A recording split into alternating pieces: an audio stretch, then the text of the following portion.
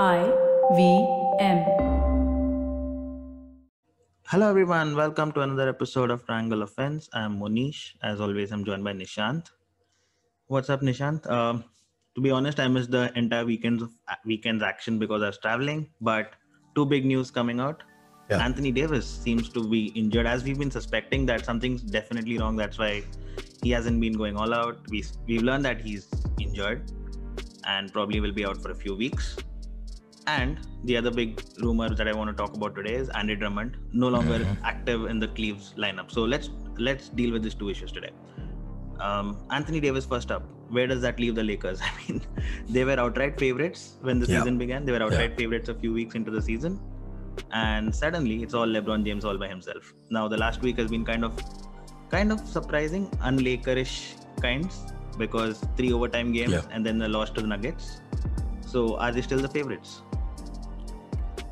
No, at this moment they're not. And for a couple of reasons. One, their play so far. They're grinding out wins, so you'd still have to favor a team with LeBron that can still get outcomes in the playoffs. But their play has been less than spectacular. The offense has taken an absolute beating. They went from being a top 4 offense in the league to not even being close in the last week or the last couple of weeks. And largely they're surviving on the strength of their defense, which continues to be best in class. It really is the best in the league right now on team defense. So the look, whenever the Lakers are favorites, or even for that matter, when they won the chip last season, Anthony Davis played a huge role in that. Yeah. If you assign it numbers, if you're going to say LeBron is say 45%, Anthony Davis is maybe 30%. 30% is a huge chunk, and the rest of the team is the rest. So Anthony Davis, and we've been saying this for a while now, right? The way Anthony Davis has been resting, the way Anthony Davis has been underperforming. Forget making shots, he wasn't even taking shots. Yeah, in several games he was. He shot less than Kuzma. In some games he shot less than Montrezl Harrell. That's odd for your second best player, borderline best player on the team. And everyone's concern and everyone's suspicion was that there's some injury at play. This seems to be like a Zion situation where the team's being really cagey about it and they're not really giving any information out, but something's up. He's missing games. He's not giving his best.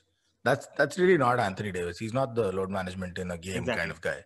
Yeah. And here we go. So it was an Achilles suspicion.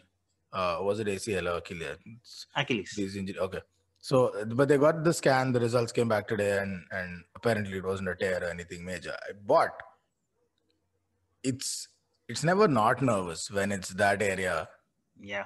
That's giving you trouble. And the news says he'll be out for 2 to 3 weeks. So it's not nothing, even though it's not a tear yet. It could be with. So I think the Lakers will take it overcautiously, as they should. Too many teams have paid the ultimate price for rushing a player back from these kind of situations. KD, most recent in the NBA Finals. Right. So they're going to take care. Now, if AD comes back sometime before the playoffs, and they get a run of games in, and they have some form under their belt, and they go to the playoffs, the Lakers are still favorites. If AD is diminished for the season, or worst, if he is out, and we won't wish that upon him, but if he is out for the season, precautionary or otherwise, then that's a huge blow to the Lakers that are already offensively struggling despite their depth, despite their distributed scoring. Marc Gasol, I think we can call it now, has been an absolute dud. I was really looking forward to this, but it looks like he's just about done. This looks worse than Al Horford in Philadelphia when he first showed up.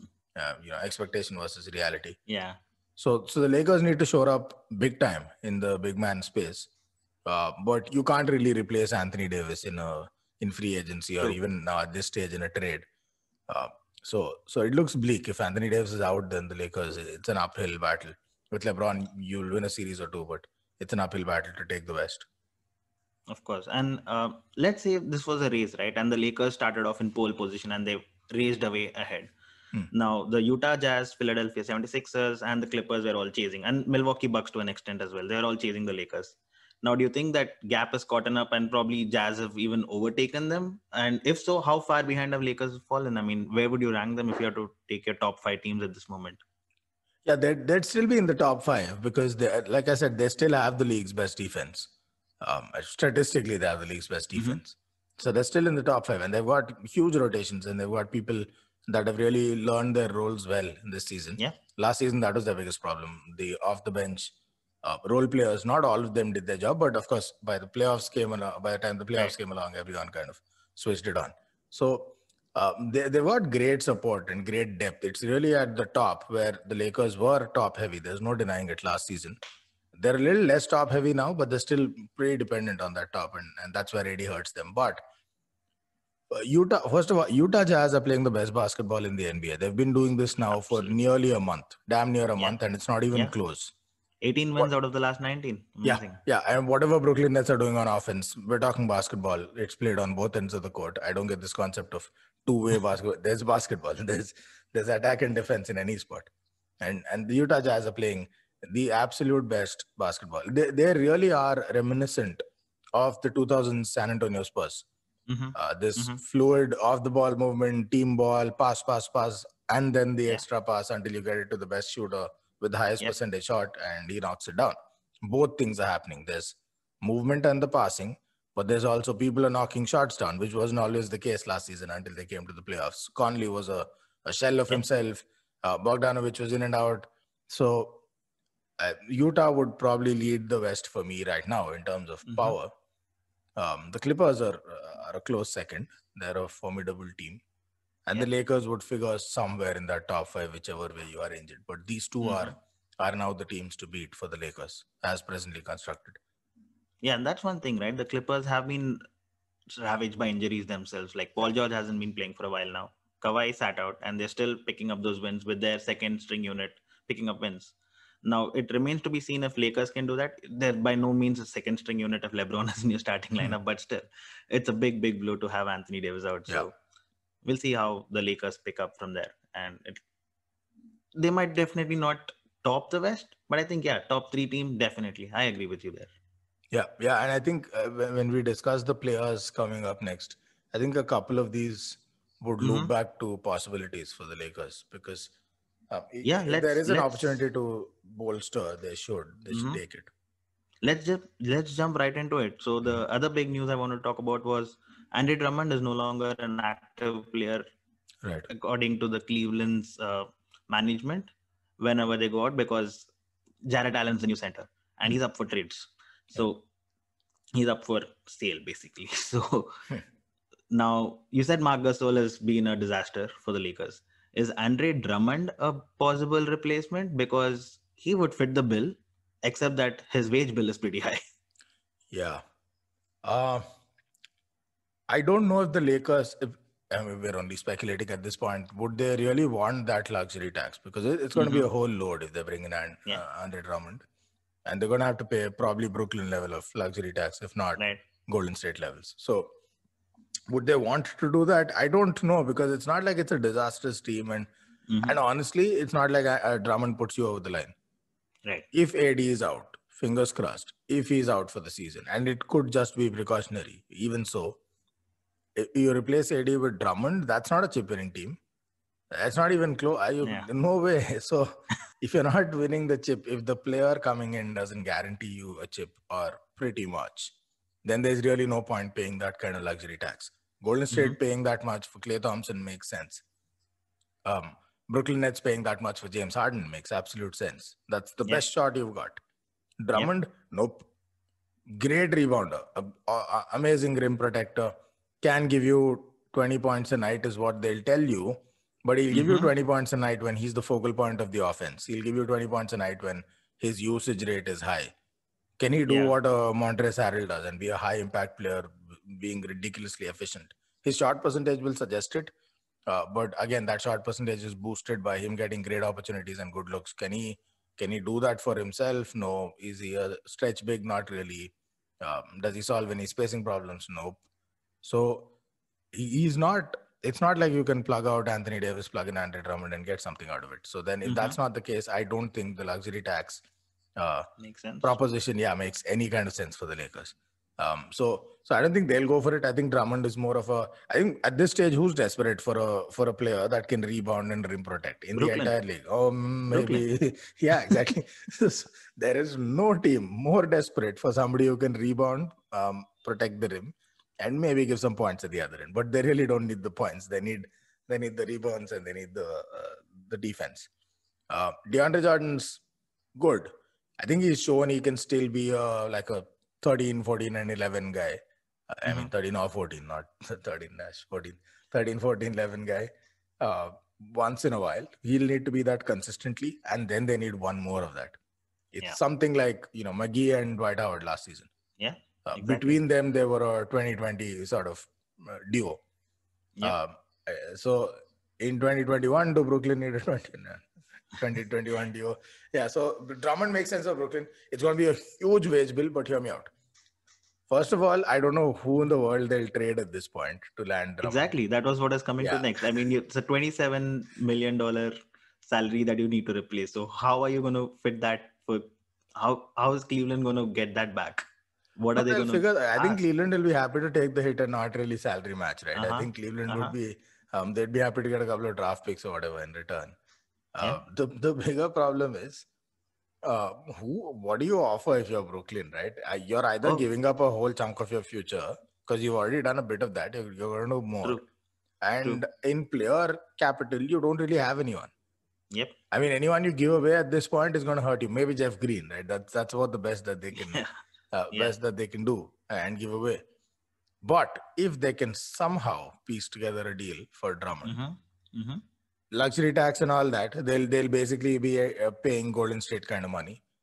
But it damn near guarantee. I mean, you can't really put together a team that's closer to a chip on paper than possible. And that's the only kind of team you can put together. You can't really put together a team that actually has seen the future. Now, Drummond has a 1-year contract. So this luxury tax is just for the chip. One time, one and done, we go for the chip and then let's see. So that's the attraction for the Brooklyn Nets. But I don't know how they'll put a deal together. Is Andre Drummond a center that can be there on a championship winning team or at least a contending team? Is he really that good in quality? I mean, if you look at his box score, you'll think so. But if you see him play, you might not think so. Yeah, I don't think... where does he rank on that winning team is the question, really. Because on Brooklyn, he's the 4th best player easily, and it won't even be a debate. It's KD, Kyrie, Harden. Yeah. So Joe Harris is probably better. Yeah. So no, I think Joe Harris is a spot-up shooter. Drummond offers you a whole lot more.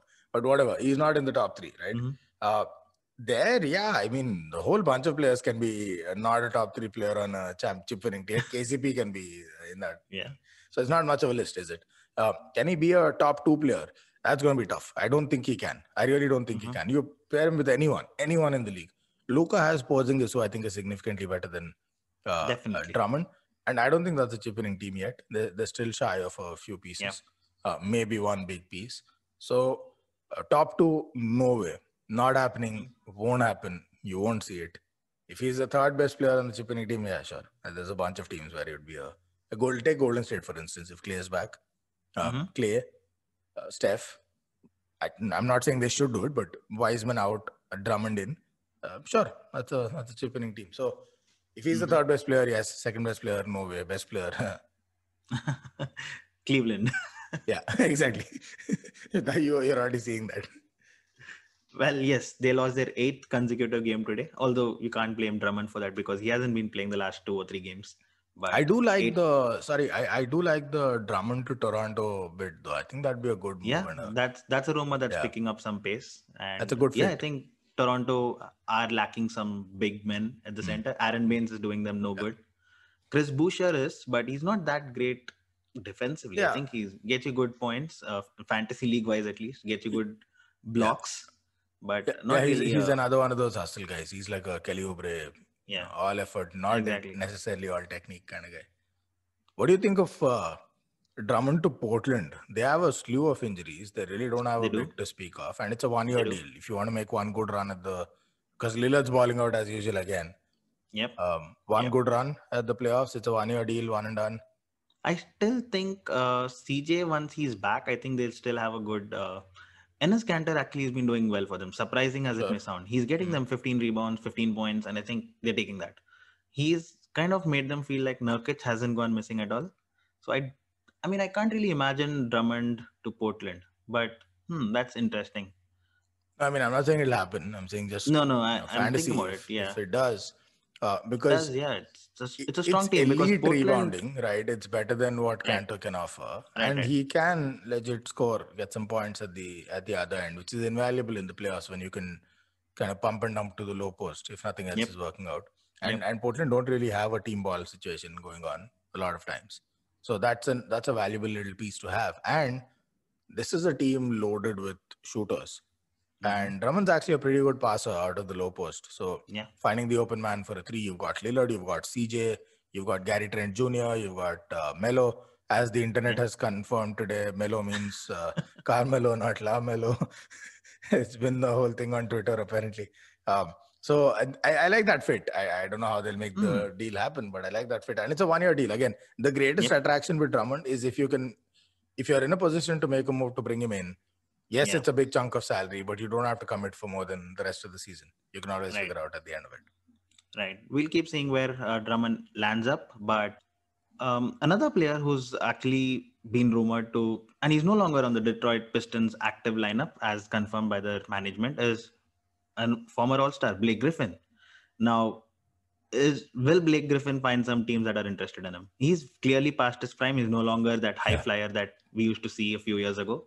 But he can still add some value to some contending team. Off the bench, maybe? Any teams that you see? Yeah, it's insane. He's 31. It's incredible how much he's suffered Feels from like he's injuries. been here forever. Yeah, he's 31. It's what makes LeBron. Man, anyway, look, Blake Griffin's not the Blake Griffin we know. He's not a high-flying dunker. He's not those. Yeah. He's not that explosive guy. But I will say this: as ravaged as he was by injuries, he's adapted beautifully over time. He's become a smarter player. He does a whole lot more. He's an excellent passer. He's developed a three shot, which he now consistently hits at a decently acceptable percentage. His shooting efficiency is low, but hey, he was playing in Detroit. I mean, cut him some slack. He's not a guard or a wing that can create off the dribble. There's some value there. There's definitely not $50 million spread over 2 years value there, which is why Detroit will have a nightmare of a time if they want to get some kind of a salary match trade. That's not going to happen. No one in their right mind is going to give up actual assets, present or future, to pick up Blake Griffin for $50 million across 2 years. That's not going to happen. Yeah. So then the only way out really is some kind of amicable solution where Blake Griffin agrees to I love how they call it basically somebody agrees to lose money. That's what an amicable solution is. Where they do a buyout. If they do a buyout, then Blake Griffin's a free agent. And if he's a free agent, I doubt it's even a debate. He's going to go to the Lakers. They're going to find a way to make it happen. Bring him back to LA. He's been there. He lives there. There's that whole personal angle of easy plug back in. And I'm willing to bet teaming up with LeBron would weigh higher on his priorities, coupled with the fact that it's a city he's been at before for a long, long time and a warm weather location versus going to Brooklyn's cold to play, with all of those players. And these are really the two teams that are waiting to pounce on a big guy that becomes available, that they don't really have to commit and make promises as to, you'll be the best player or you'll get regular starting minutes. So for me, this is a lot like Dwight Howard being picked up by the Lakers last season after DeMarcus Cousins went down. If it's a buyout, I think the Lakers are hot favorites to land Blake Griffin, and it would be a good land. I think he can offer significantly more than what Marc Gasol can at this point. Okay. But that's really the only way it works. It has to be a buyout. That'll be interesting to see where these two former All-Stars land up, Drummond and Blake Griffin. Yeah. Two big names out for sale. All the teams will be looking out. And that's all we have for today. Yeah, I'll catch up after tomorrow's games. All right, man. Sounds good. Peace. Bye. Bye.